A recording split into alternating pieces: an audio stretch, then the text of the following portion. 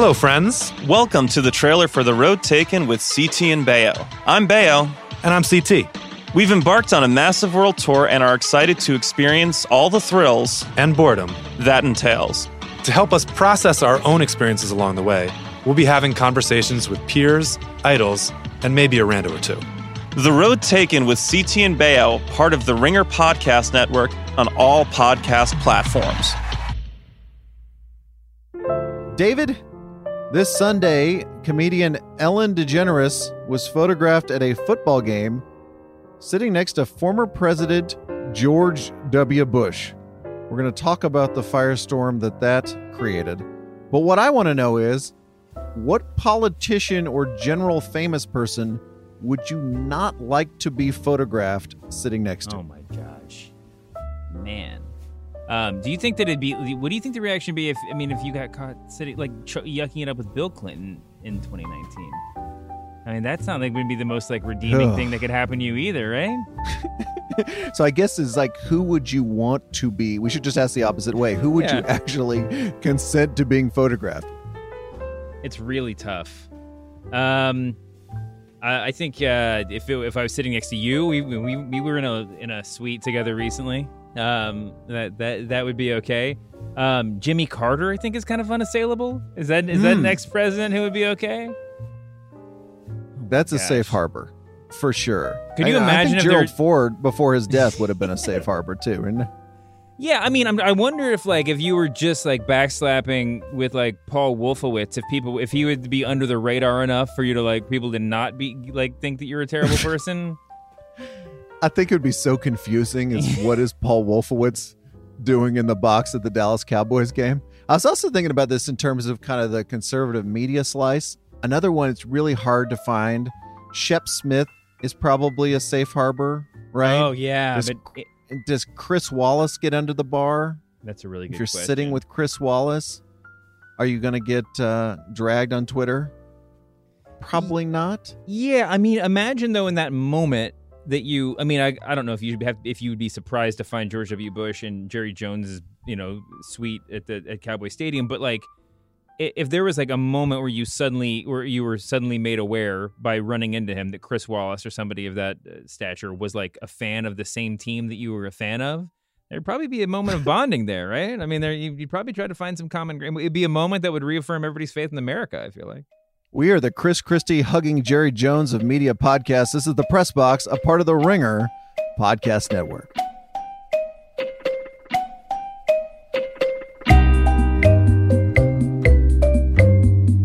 Hello, media consumers. Brian Curtis and David Shoemaker with you. We got lots of stuff to get to today. We've got a sickening accusation about former Today Show anchor Matt Lauer, Elizabeth Warren's pregnancy, and next week's Democratic debate. We'll have Justin Charity on to talk about the strange meeting of George W. Bush and Ellen DeGeneres, R.I.P. Splinter, and a young child reads the New York Times. But David, I want to start by returning to the subject of the NBA in China, which is a huge story. But if you read ESPN, you might not appreciate its hugeness. I want to take you back to last year when ESPN president Jimmy Pitaro said this: there is an intersection between sports and politics. When Tiger is talking about the president, when the anthem story, every time there is an intersection, ESPN is the place of record. They have not been the place of record on the NBA and China story. They've done stuff, but at the same time, they've circumscribed what their writers and TV people can do. Laura Wagner over at Deadspin had a memo where an ESPN executive said that they could not get too deep into the Hong Kong China subject and they should stick to the basketball elements of the story. And I'd argue they've limited themselves even in what they can say about the basketball parts of the story. The biggest basketball reporter in the country is Adrian Wojnarowski. And when we started to tape this, he had not had an original tweet about the China situation. Zach Lowe is one of the other biggest basketball reporters in the country. And when we tape this, he has not had an original tweet about the China thing. Now, Rachel Nichols and Dave McMenamin are on the ground there in China reporting, and they should. But it's clear to me in corporate terms that ESPN has decided not to go all in on this. They've decided not to let the very smart and skilled reporters they have use all the clubs in their golf bag on this. Mm-hmm. And it's incredibly disappointing. And I can say that some people inside, not all, because not everybody wants to touch this, but some people are pretty deflated because the promise Pitaro made to his journalists last year as he defined and shrunk the notion of what kind of political story ESPN can touch was, if the story touches sports, go all in. We're the place of record. And I would submit to you that they didn't keep that promise. It's kind of hard to disagree with that. You remember when, like, during the 2016 election when, like, Keith Olbermann just came out of hibernation to do, like, a really low wattage version of his show for, like, was it GQ? GQ, that's right. Don't you kind of wish that, like, Bob Lay would be doing that right now from his basement? Did you see his blocker charge tweet with the photo of Tiananmen Square on it? Yes, yeah.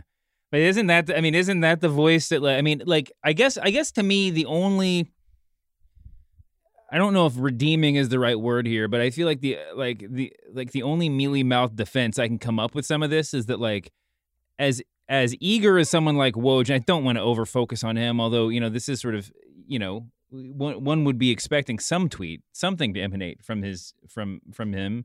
But as hungry as he is to, like, you know, to beat everyone else to the punch on certain stories, this isn't like, you could argue this isn't squarely in his beat, and he might be just like 90% of all the other. Huh? What? No, it's in his beat broadly defined. I'm just saying that, like, there's probably a lot of writers out there who are, like, not terribly interested in covering this, and Bob, you know, is one of those guys that, like, would be, like, foaming at the mouth or whatever to cover it. Like, there's, I feel like, I don't know. I mean, I'm sure there are people who are disheartened over there. I'm sure people that wish that that ESPN would be, in a general sense, would be covering it more. I wish to God they were actually covering this because the world needs them to cover it.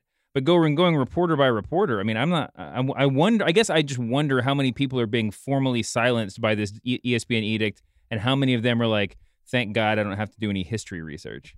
Well, that's a great question. And I think there's two different kinds here. There's formally silenced, and then there's kind of, you know, you can't cover it the way you want to cover it, so I'm going to sit out entirely, right? Mm-hmm. If you told me you can do a certain part of this, but you can't do the way you really want to do it, then there's another option where you say, you know what, I'm just not going to cover it at all. And that's going to be my protest. And I don't know how many people are in each category, but I just think a story like this, there are different parts of it for every reporter. For some reporters, maybe the story is the crisis in the NBA front office. What's Adam Silver doing? What is the TikTok of how they saw the Morey tweet and responded to it, and we're calling Joseph Tsai and saying, what the hell do we do? And then they, yes, like, that's kind of what if this were an NFL story, that's what you would expect Schefter and Mort to be doing, for instance. There's another part of it that's explaining the business of the NBA in China.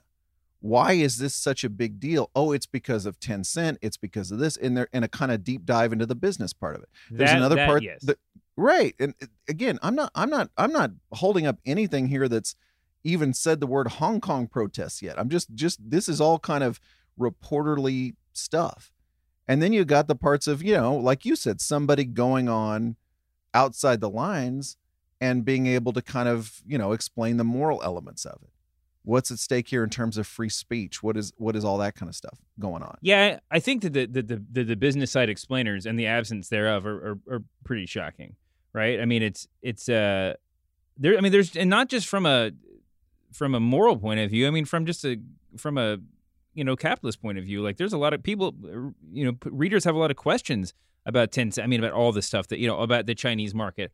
I mean, there was one tweet that went around, for Chris, who was this that tweeted earlier that, like, there some front office people seem to be, like, potentially revising or thinking the salary cap might decrease by 10 to 15% in coming seasons because of, you know, if there is an actual absence of money from China. That's really significant to every basketball fan, you know, and to every basketball player. These things are really interesting. And it helps you understand what Silver's doing and why he's behaving the way he's behaving. I mean, if anything, I think it adds context to that, because a lot of us are sitting here going, Why won't he just stick up for Daryl Morey full stop? Well, help us understand the stakes. I mean, I just think it's interesting too, because when John Skipper resigned from ESPN, and Disney reasserted its authority, ESPN is run by non-journalists. So I think a lot of us had the question about the future of journalism at the company. And in retrospect, I think we kind of asked the question wrong. We asked, is ESPN still committed to journalism? And to that question, they could rightly hold up like that big Tim Donaghy story they reported and say, yes, look at this. How, if we weren't committed to journalism, would we have published this? I think the better question is ESPN committed to all journalism? Yeah. And again, accepting Jimmy Pitaro's prescribed standards of what counts as a sports story, what counts as an ESPN story, once that arises, will you go all in on that? Mm-hmm. And at least in this case, the answer to me is a very, very loud no.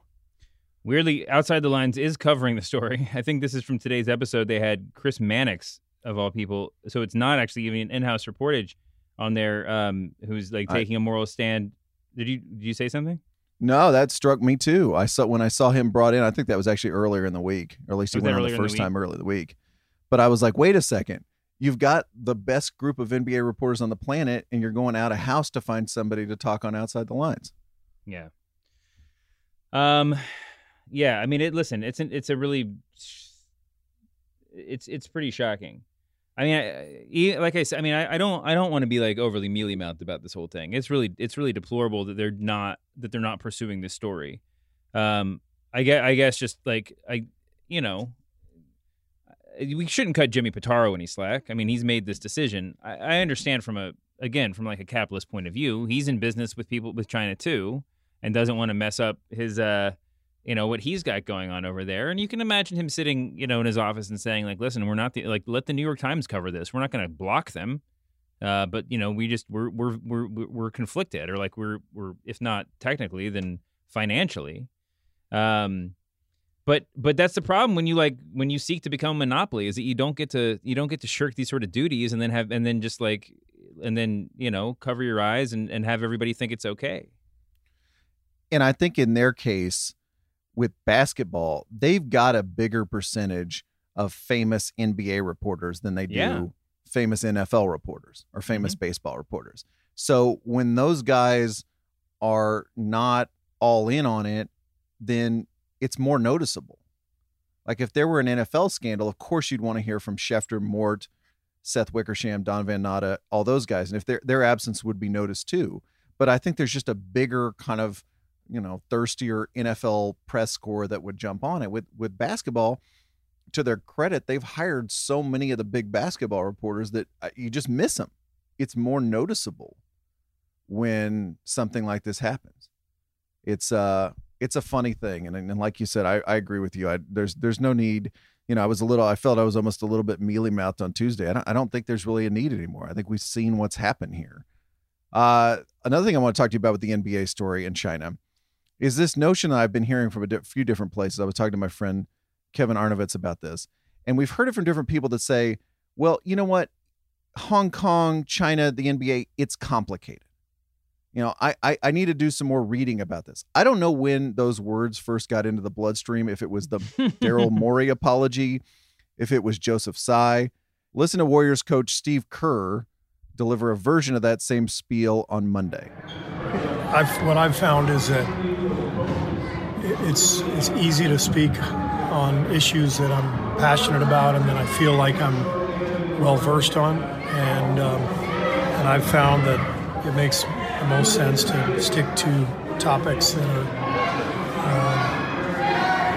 that fall in that category. So I try to keep my comments to those things, but so it's not difficult. It's more I'm just trying to learn.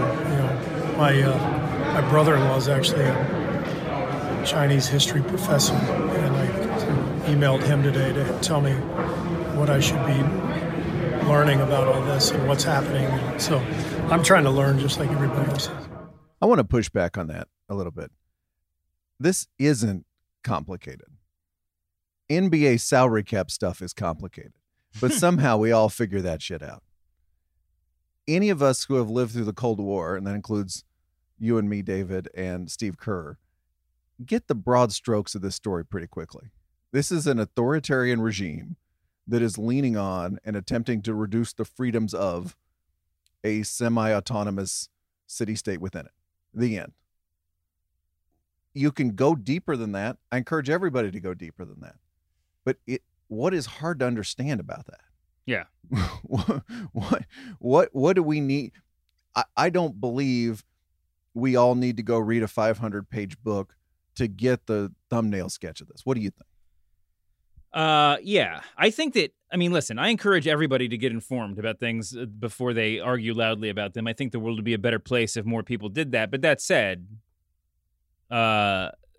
most of us involved in this conversation have now had enough time to formulate, to get that background, right? Especially people who are in positions of great influence and great authority. They could, you could call your brother-in-law, who's a history professor, and find out really quickly what the state of affairs is.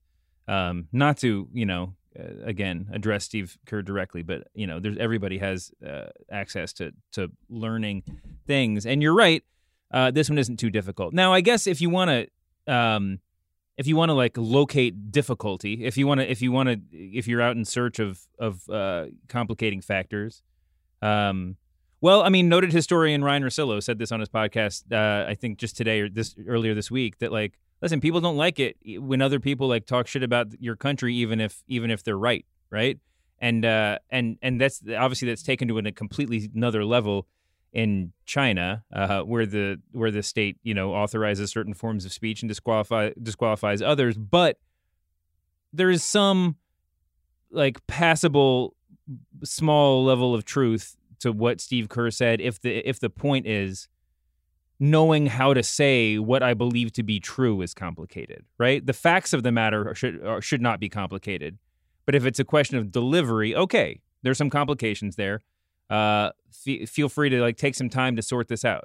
But you're right. Factually, this should not be a deeply complicated issue for anybody. And I'm not sure what Daryl Morey's point, intention was in the initial tweet.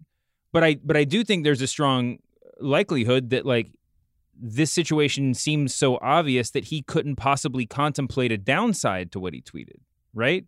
Which goes to what you're saying. This isn't this should not be, one would think, a particularly complicated situation. I just think if Quinn Cook gets traded tomorrow, if you're not a sports fan listening to this, Quinn Cook is a very marginal basketball player. If Quinn Cook gets traded tomorrow, all of NBA writerdom, if not all of sports writerdom, will instantly have a grasp of all the complicated salary ramifications of that trade. We will be sketching out what the future number 2 pick is like and why, if they're going to get the number 2 pick in 2021 or 2022. We will have all that down instantly. So this to me is not something that just cannot be learned in a pretty quick time. Just to have it again, you don't have to write a book about it. You don't have to become a New York Times bureau chief tomorrow. Just understanding what the stakes are here. I don't believe that's that hard.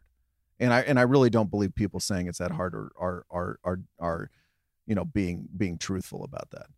Since we were last here, David, there has been significant fallout from Daryl Morey's tweet, which of course began this whole business. On Tuesday, Tencent and CCTV suspended domestic broadcasts of NBA preseason games. And on Wednesday, the Chinese sportswear company Anta severed ties with the NBA. We are, of course, deep in the take cycle now of the NBA in China. I think the winner so far is Bari Weiss's column, trollishly titled "The World's Wokest Sports League Bows to China." Other thing that's really happened is there's a lot of political opportunism right off the bat when this story broke. It included everybody but Donald Trump and has since widened to include Donald Trump. Here's the president commenting on Kerr and Spurs coach Greg Popovich on Wednesday. Well, the NBA is a different thing. I mean, I watch this guy, Steve Kerr, and he was like a little boy. He was so scared to be even answering the question. He couldn't answer the question. He was shaking. I don't know. He didn't know how to answer the question. And yet he'll talk about the United States very badly. I watched Popovich, sort of the same thing, but he didn't look quite as scared, actually. But they talk badly about the United States, but when it talks about China, they don't want to say anything bad. I thought it was pretty sad, actually. You'll notice that when the president is going after Steve Kerr, he is also refusing to comment on the situation. He wants to attack Kerr for being a wimp, but he's not actually commenting on it either. And in fact, back in August, when the Hong Kong protests were reaching a new level, Trump's comment was, "The Hong Kong thing is a very tough situation, very tough. I hope it works out for everybody, including China, by the way. I hope it works out for everybody." That sounds like Steve Kerr. Yeah. What a punt. And by the way, I mean, not to say nothing of the fact that Trump has, advisors left and right who could tell him what's going on. Contemporaneously to that statement by Trump, like Mitch McConnell was out there saying that, like, speaking out in defense of the people of Hong Kong, and saying that and the crackdown by China would be unacceptable. So it's not like Trump was speaking from some point of, information being inaccessible or something.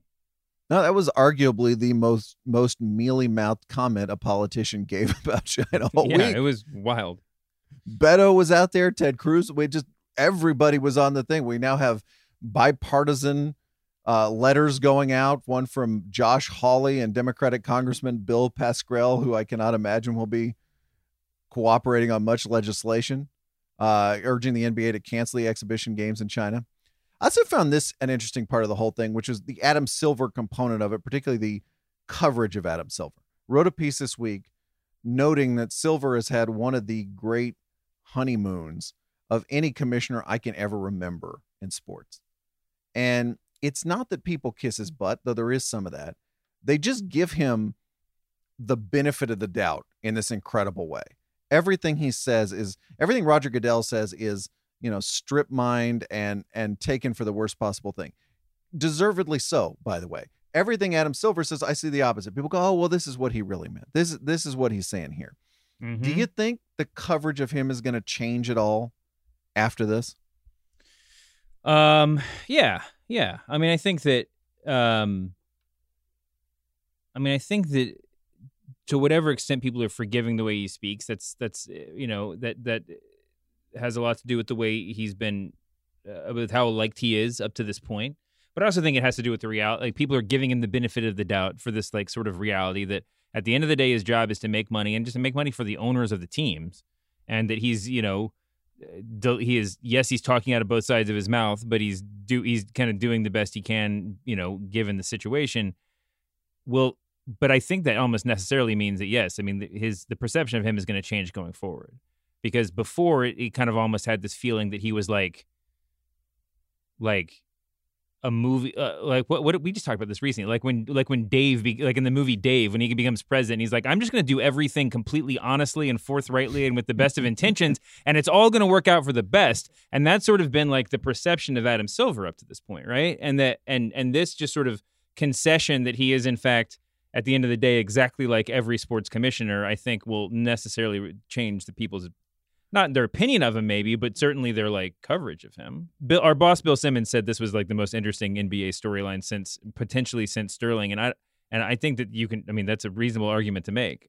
I do think that I don't know if this directly counteracts it. I don't know if this is Adam Silver, Sterling. If this changes, puts that out of balance or whatever. But this is a really significant development for his tenure. Sure. Silver said one thing in Tokyo I wanted to fasten on. I would like to believe, as a combination of Daryl Morey's tweet and Joe Tsai's response, that many sports fans that don't pay all that much attention to politics or to the situation in China and Hong Kong may as a result know far more now about the situation. I just find the idea that this is all a national explainer for us on the Hong Kong protests and on the Chinese regime and what they're trying to do to Hong Kong. I just find that to be an absurdly optimistic take on this. And I know that's what Adam Silver's paid to do. And I also find it really sad. I find it incredibly sad that we don't know collectively as sports fans or sports writers anything about the world. And we need an international crisis caused by a Daryl Morey tweet to understand international affairs or to even be curious about international affairs. And again, I know that's not news. I know that's not new, but I don't know, man. I just find that depressing. I really do. And that is not an optimistic coda to this whole thing. That just makes me sad. Well, now we can all pay attention to what's going on in the rest of the world and threats to democracy. Hey, at least we started a conversation, Ryan. That's what's important. I mean, we as sports fans and sports writers, we had to rely on Dork Elvis and the owner of the Rockets, who owns the Bubba Gump Shrimp Company, to help us get educated about what's going on in Hong Kong. God almighty. God bless America. I want to end on this note. This is from today. James Harden and his Houston Rockets teammate Russell Westbrook were at the podium in Japan when a CNN reporter tried to get them to talk about the news of the hour. Thank you. Hi, Christina McFarland, CNN. The NBA has always been a league that prides itself on its player and its coaches being able to speak out openly about political and societal affairs. I just wonder, after the events of this week and the fallout we've seen, whether you would both feel differently about speaking out in that way in future. Excuse me, we're taking basketball questions only. It's a legitimate question. This is an event that's happened this week during the NBA. This particular question has not been answered. James. And thus ends the James Harden era of American diplomacy. It's all over. It's all over. He's not going to become our Richard Holbrooke.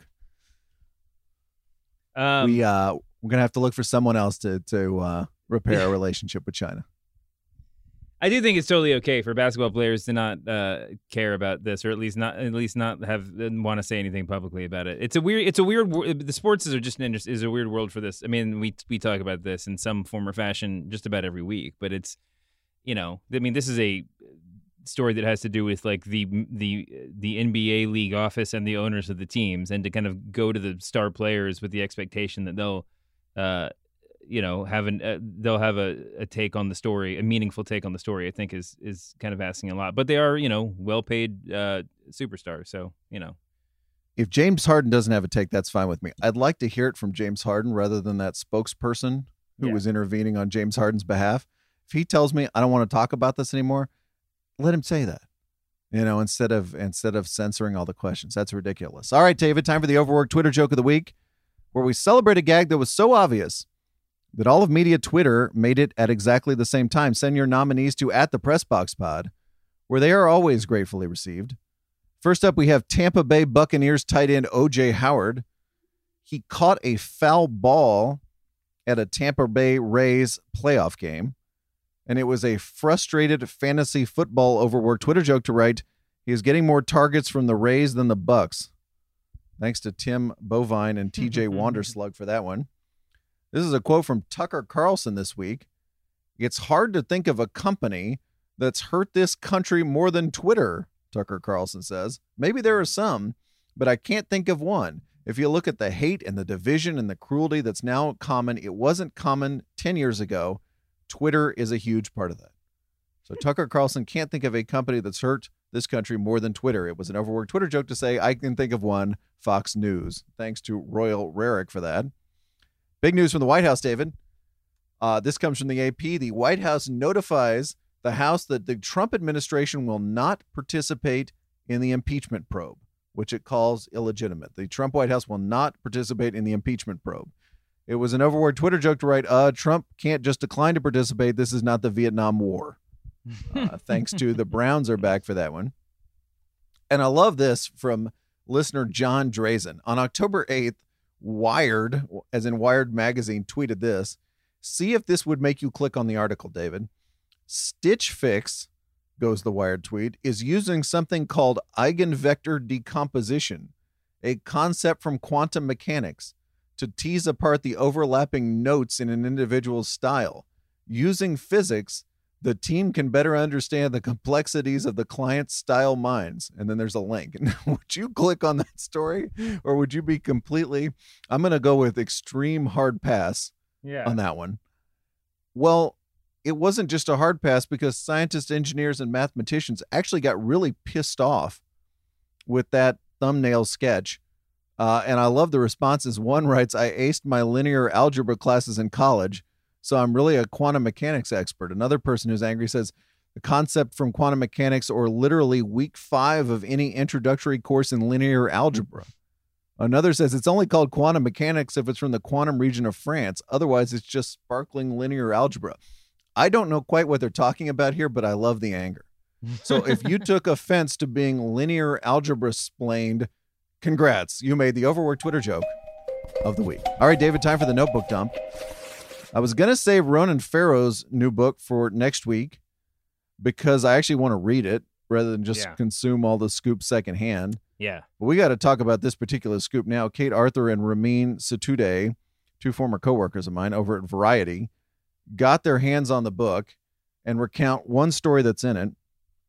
The story is that at the 2014 Winter Olympics in Sochi, Farrow reports Matt Lauer is accused by Brooke Nevels, who worked at NBC, of raping her.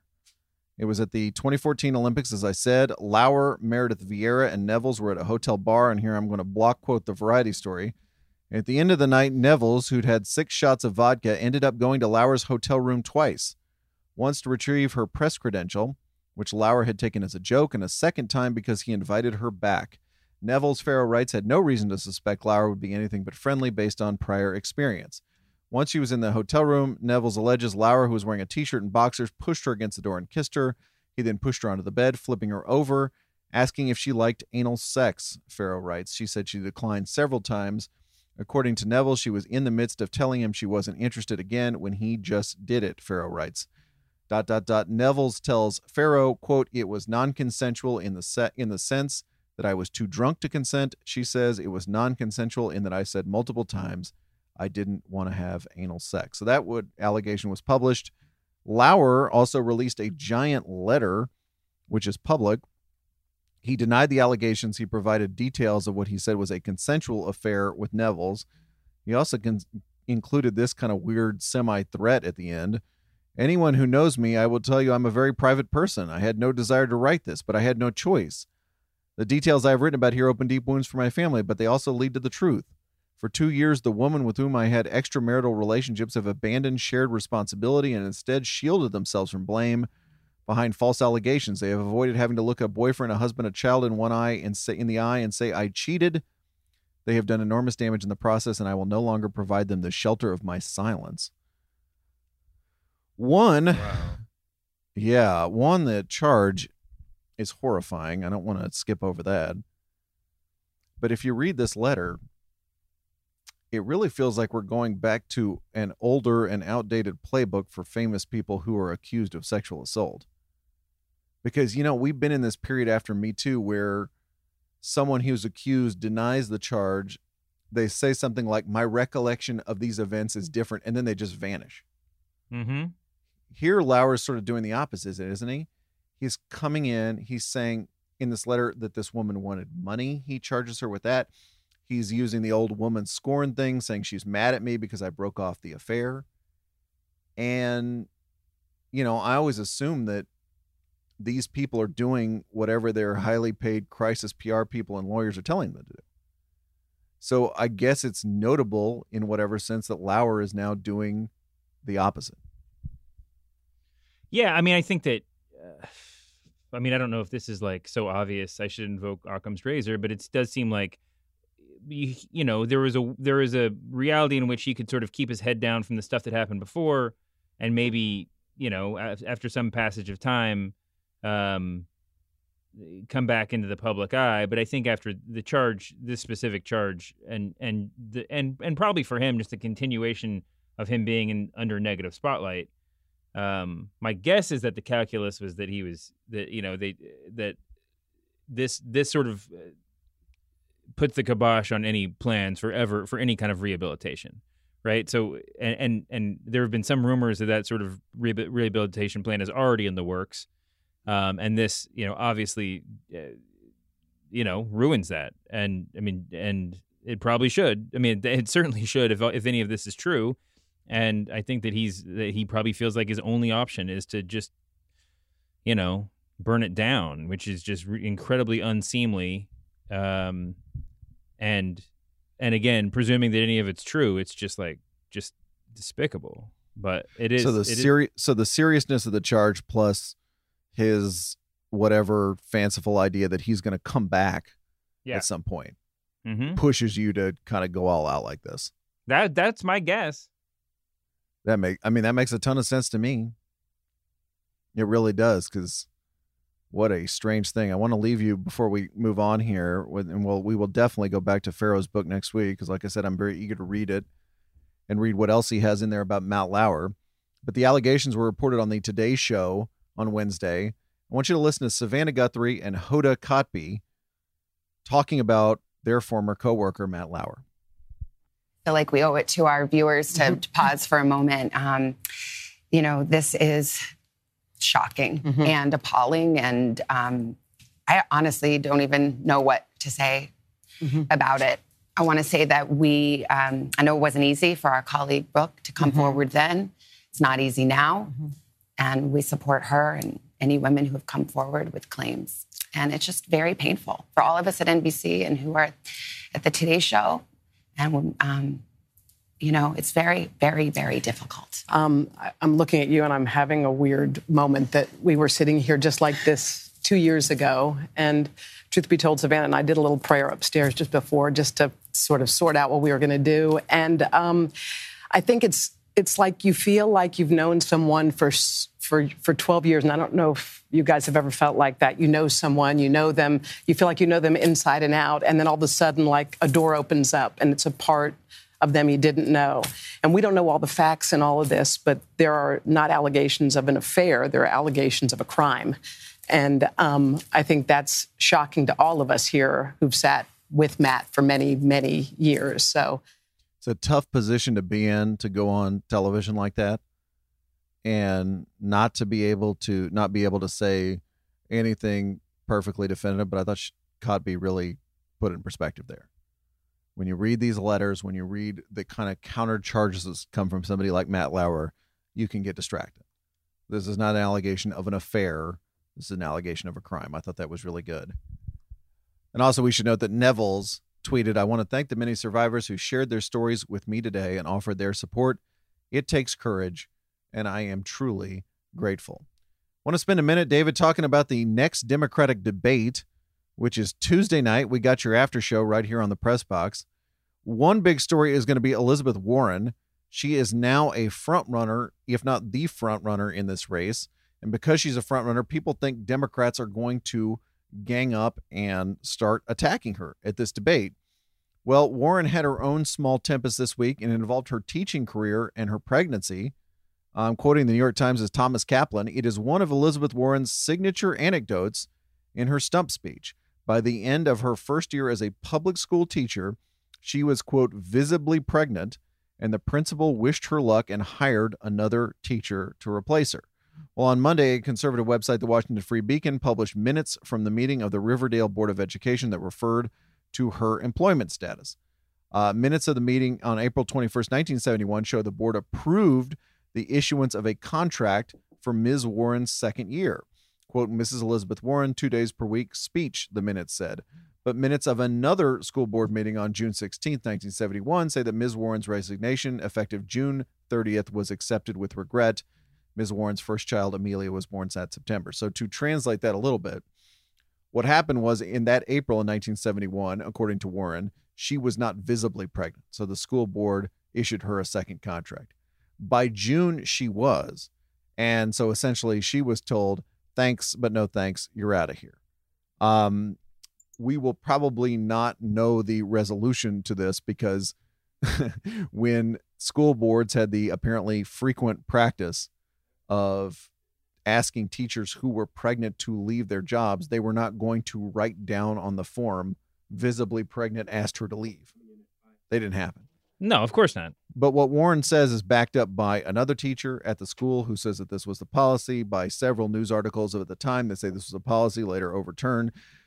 But the Republican National Committee has said now that Warren has been, quote, caught lying. I like this tweet from former Clintonite Brian Fallon. If you don't think the women running for president have it harder, consider the last 24 hours. People are questioning if Warren was fired for being pregnant because it wasn't admitted on official records. And Kamala Harris is being asked about misconduct at a law firm where she never even worked. That is her husband's law firm, by the way. Mm-hmm.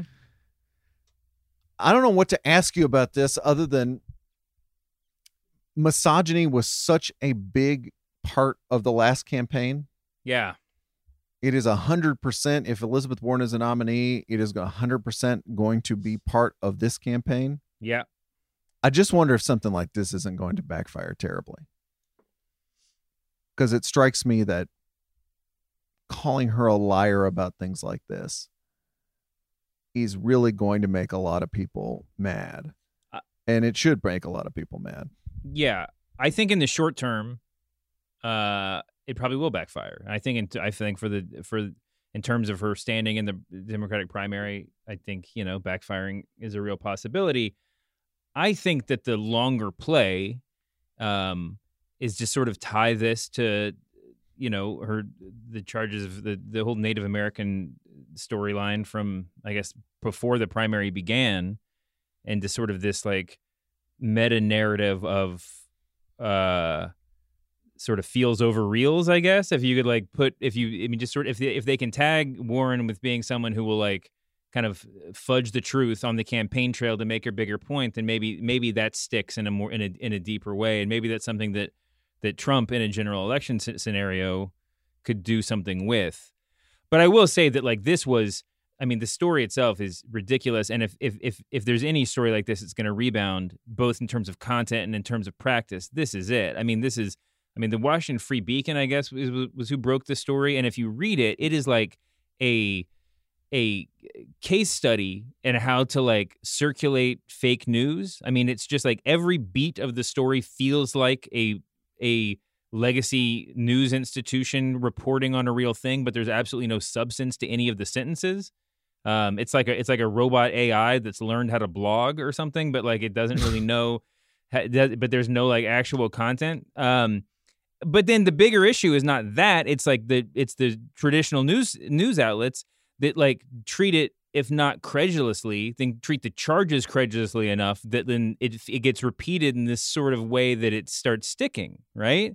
That when, and this is not, I'm not, again, pointing a really deliberate finger here. I don't know exactly what the solution is, but if you're, NBC or CBS or the New York Times or whoever, you have to figure out a way that you can like address the situation that these charges are being made without giving them any credibility. And that's the tricky part. Tulsi Gabbard is going to be in this debate on Tuesday, David. 2 debates ago, you'll remember she attacked Kamala Harris. She has tweaked Warren recently over her lack of, quote, leadership. And in Politico, Daniel Strauss writes that during this debate, Gabbard, quote, could even decide to put the whole Democratic presidential field on blast for politicizing the impeachment process. Well, on Wednesday, Gabbard went a step further than that. She said she might not show up at the debate because of her discontent with the DNC. Listen to this. They're attempting to replace the roles of voters in the early states using polling and other arbitrary methods, which are not transparent or democratic. And they're holding so-called debates, which really are not debates at all, but rather commercialized reality television meant to entertain rather than to inform or enlighten. So in short, the DNC and the corporate media are trying to hijack the entire election process. So in order to bring attention to this serious threat to our democracy and to ensure that your voice is heard, I'm seriously considering boycotting the next debate on October 15th. I just want to point out that our coworker Justin Charity just sat down at the table with me. He had threatened to boycott this episode of the podcast, so I appreciate him showing up. Listen, the DNC got Jeffrey Epstein. I think that this is brilliant on Gabbard's part because everybody else co-opted. Bernie Sanders obviously was like the populist voice of the Democratic Party 4 years ago, and his profile and his platform only grew and grew over the intervening time. Everybody else co-opted is like universal health care and all his other big policy ideas. She's just trying to co-opt his like the DNC is rigged constituency, and as much as the DNC has done everything to avoid, even to their own detriment, to avoid that sort of sheen She's obviously already got some of that sort of Bernie Bro online fan base going for her, and this is just like, I think, doubling down on just like the disaffected portion of that vote, of that, that voting block. She's got one Bernie Bro. It's like she's such a tiny base. I mean, if Bernie Sanders walked out of this debate and said this whole thing is rigged, I'm out of here, I'm going to go recover from my heart attack, that would be an emergency for Democrats. Because then you think, oh my gosh, he's walking out, and 10+% of voters, could be sitting this thing on the sidelines and looking for a third party candidate. I just think this is one of those things where she's going to leave. Everybody's going to be like, great. You know what? You don't show up. It makes life easier for all the rest of us. I just don't know what the consequence of her walking away is. Okay. You just we'll have the debate, and you will not troll us during the debate. We're all for that. Charity's here, David, so I think we should talk about Ellen DeGeneres and George W. Bush. Yeah. Let's do it. Sunday, we're watching the Cowboys, team near and dear to my heart. And oh wait, in the owner's box, there is the former president of the United States and Ellen on her phone. A lot of people got angry at this. Ellen went on her show and did a long explanation. Charity, you wrote about this. Yeah. For TheRinger.com. And I'll say I wasn't even tempted to write about it until she went on her show and explained it, right? Because there's the photo. There's this photo of Ellen and W sitting together at the Cowboys game. And yeah, I think people were outraged with this sense of George Bush is a war criminal. How could Ellen be buddy with a war criminal?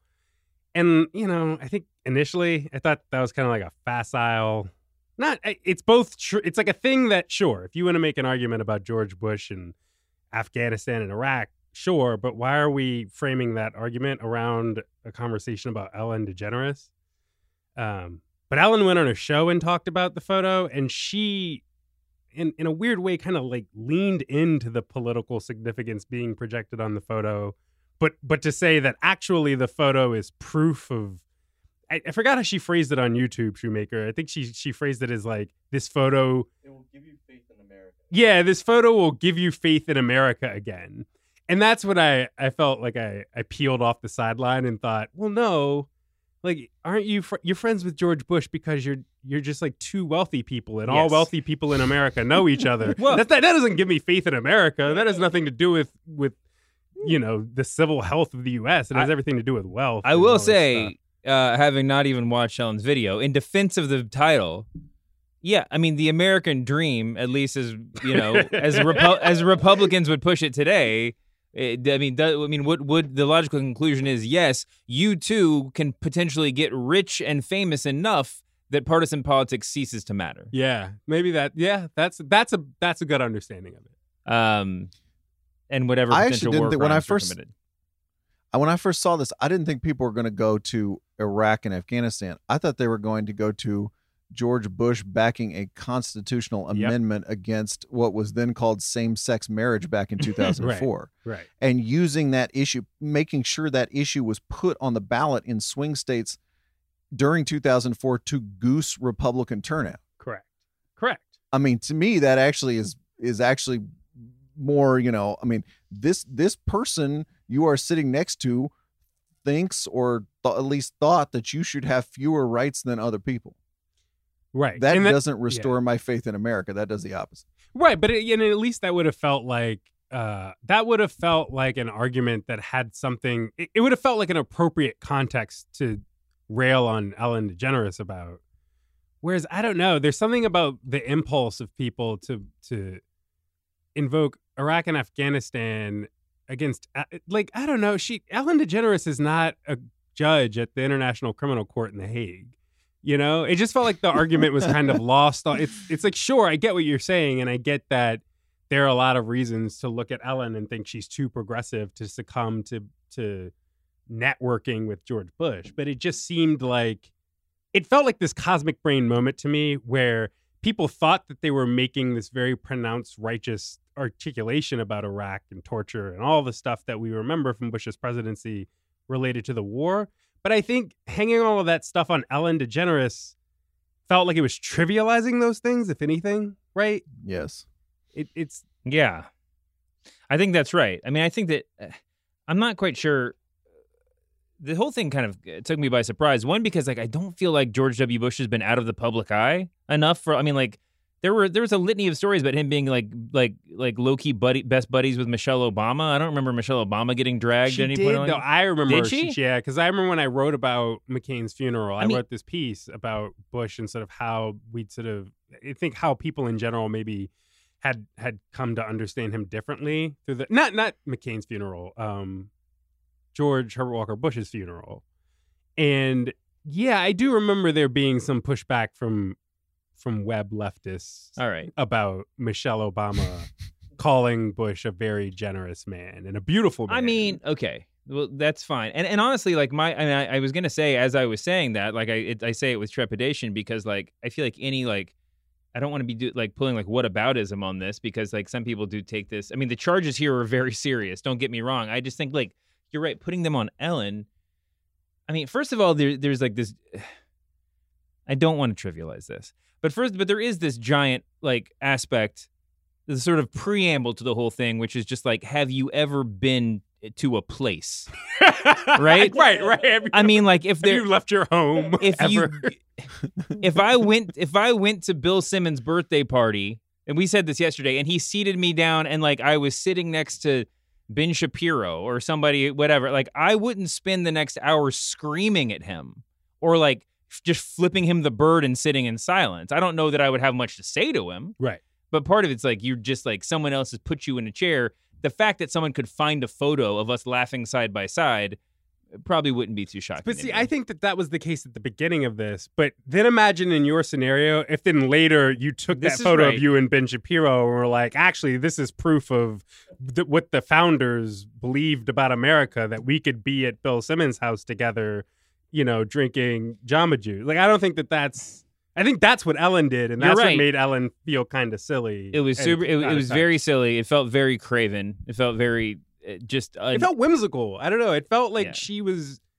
Again, it's like my primary annoyance was, oh great, this is another moment in American political life where people are determined to conflate celebrity culture and political culture, and as much as Ellen wanted to resent that or push back against it, I don't know. It just felt like her monologue on the show was her leaning into it in a really roundabout way. Yeah. That just felt like It did seem to trivialize the whole thing, as if the whole thing wasn't an exercise in trivializing. I don't know. I just kind of feel like Bush's rehabilitation began the moment we started giving Cheney credit for everything that happened during his administration. I 100% agree with that. Yeah. Like as soon as he was out and as soon as Guccifer or whatever released those paintings, and it was just like, okay, yep. George W., you're in a separate category now. We're just sort of let you wander off into whatever. Right. Can we put a bow on this by going back to Charity's point about all the famous people know each other? Did you see when Ellen posted her link from the show on Instagram? Did you guys see the replies that people captured in the tweet? Yeah, every celebrity. Jamie Foxx. I felt betrayed by Jamie Foxx a little bit. We got Jamie Foxx. We got Lenny Kravitz, Reese Witherspoon, Jennifer Garner, Snooki, Kendall Jenner. I honestly thought that was a parody. I was like, this can't be real. Well, it wasn't just that they commented. It's that they commented with this very odd, whimsical boosterism that felt like, yeah, this is exactly what America needs to hear right now. It's like those parodies where people do the text chains with famous people, and I couldn't believe it was real. I'm more amazed by the fact that everybody, I don't know how like the algorithm of Instagram or whatever works, but like, how did they all know to like comment? Like, what was the drive? I can imagine them maybe feeling that way. Yeah. But just that they were all they weren't in a meeting. Did their agent? Did they all share an agent? And they're like, please comment on this right now, because it just felt so bizarre that everybody was just like, yes, this segment on Ellen is exactly what the world needs. Right. This is what I've been feeling every time I get seated next to a Republican and I get shit on. It's like an industry plant coordination type. It was all weird. Justin Charity, thank you for stopping by. You can read him on theringer.com and we hope you come back. And all this segment needs is a title. So Charity Stripe, Sweet Charity. Let's work on that. Let's workshop it. I'm in. All right, David, a quick RIP for Splinter. I saw a tweet from listener Tall Brad. He says, the fact that the Press Box Pod has an obituary every week is depressing. You're right, Brad, because this week's came from Alexander Chan, who is the EIC or was over at Splinter, a site run by the Geo Media Stooges. He says, it's been my greatest honor to have been the editor of this site, and I will love this staff till my dying breath. Thank you to all our readers, fans, and haters. It's been a thrill. Further details, TK, Splinter, forever. Guess not surprising, the first thing I thought is, remember that when we found out Geo Media was trying to cut the political and media coverage out of Deadspin? Yeah. Well, that is Splinter, right? At least to a large extent.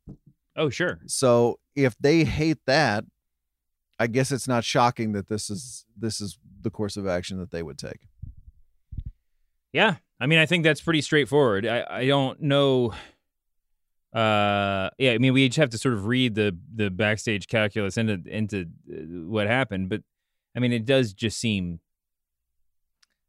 I mean, I guess the writing has been on the wall for a while, right? I mean, there was. I went to Splinter on a very regular basis up until this announcement. If they're still publishing today, I apologize. I haven't been today, but I mean, it was very. I mean. It was in some ways, it was in many ways the sort of spiritual or literal heir of Gawker, at least the sort of national affairs aspect side of Gawker.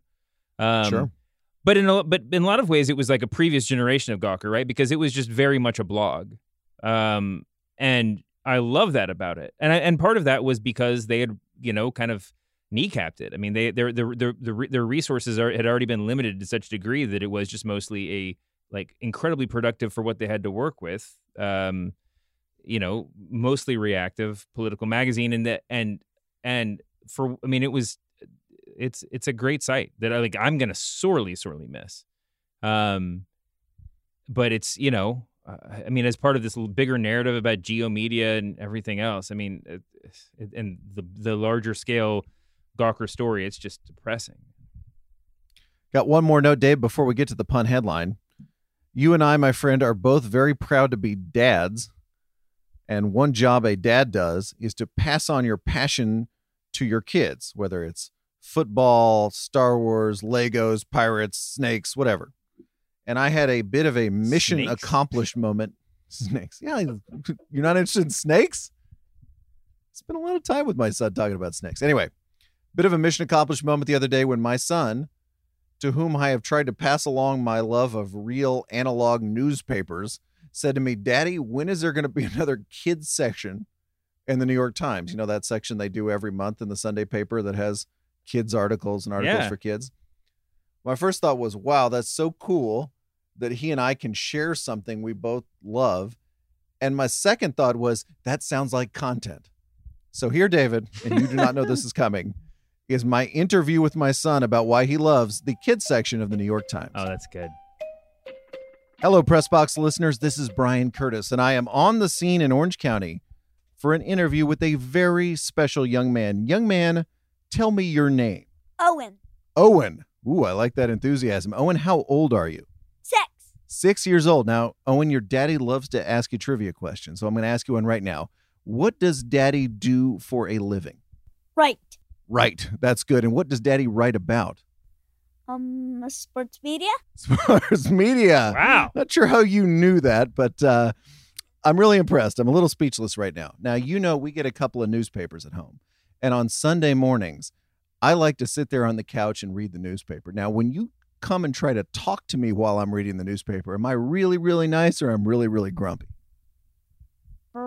I'm really no. Yeah, somewhere in between, right? Depends on the day. Depends on how much coffee Daddy's had. All right, we're doing this interview because you told me how excited you are to get a new kids section of the New York Times. And I want you to tell the listeners at home why you're so excited to get that kids section. What kind of articles do you like? The salmon ones and the pancake ones. The salmon ones and the pancake ones. So we got to tell them about the salmon one. In the new issue, which is September 29th, there's an article about a salmon cannon. Why on earth, Owen Curtis, would people need a salmon cannon? To catch salmon to eat and so they can lay their eggs. So they go into a barge and then up a tube, and they get their pictures taken in the barge, then up a tube, then out another barge, and the thing takes 43 seconds. Wow. Now, the other article you got really excited about this time around is one about a pastry you put in the oven. Will you tell me about this very special pancake? So you put basically whatever you want in it, and then you put it in the oven, and it puffs up, and then when you take it out of the oven, it completely deflates, and then you can eat it. You know what I'm so impressed about is you actually remember what you read in these articles. One, that's an incredible compliment to a journalist. And number two, you read more closely than a lot of professional members of the press. Congratulations on that. Now, here on the press box, my partner David has this phrase he says all the time, and it drives everybody nuts. He says, I think that's right. Before we go, Owen, I want you to give me your best. I think that's right. I think that's right. There you go. Young man, one day you're going to have a media podcast of your own. There we go, ladies and gentlemen. Owen Curtis. It is time for David Shoemaker guesses a strain pun headline. We wait patiently for next time we get Owen to do that. Yeah. Owen, groan. I was waiting for it. Groan. Pretend to groan like you don't want to do something, but you really do. Tuesday's pun was acorn squashed. Today's headline, David, comes from listener Alex. It's from the Associated Press. Their sub-account, AP Oddities, which is the AP's own News of the Weird, I guess. The Twitter description is from just a little off to downright ludicrous, which is a very genteel description of funny news. Here's the story. A family visiting a South Carolina beach fished a big package from the ocean, took it to their vacation home and opened it up, finding about 44 pounds of cocaine, the AP writes. Authorities assessed the cocaine's value at $600,000. So they fished a package out of the ocean, took it home, and found 44 pounds of cocaine. What was AP Oddities' strained pun headline? All right. Family in South Carolina finds a package in the sea. At the beach, and it had 44 pounds of cocaine. Yes. I believe they pulled it out of the water. I think is you're going to need that notion here somewhere. What do you say when you what's like the hole in one of fishing? Like, what do you say when you pull in a fish?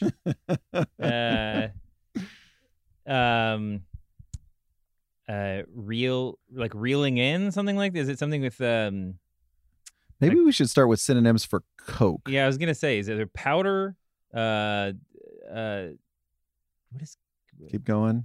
Coke, cocaine. I'm gonna do a little snow. Blow. Oh. Blowing in the wind. No.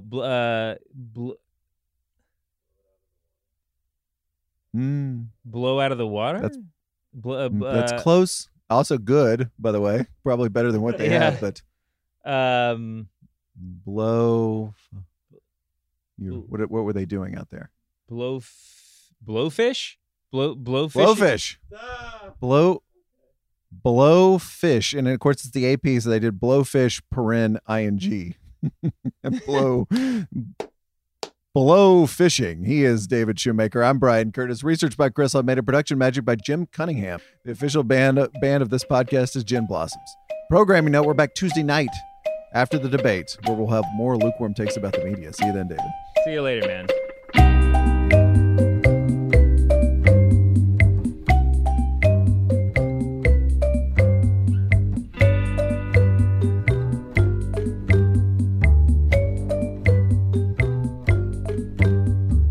David? It's all over. It's all over. Thank God I don't have to. It's all over. Whether it's football, Star Wars, Legos, pirates, snakes, whatever. It's all over. Snakes? Snakes. Yeah, you're not interested in snakes? I'm going to go with extreme hard pass. Yeah. So anyway, this whole thing is rigged. I'm out of here. I'm going to go recover from my heart attack. It's all over. I think that's right.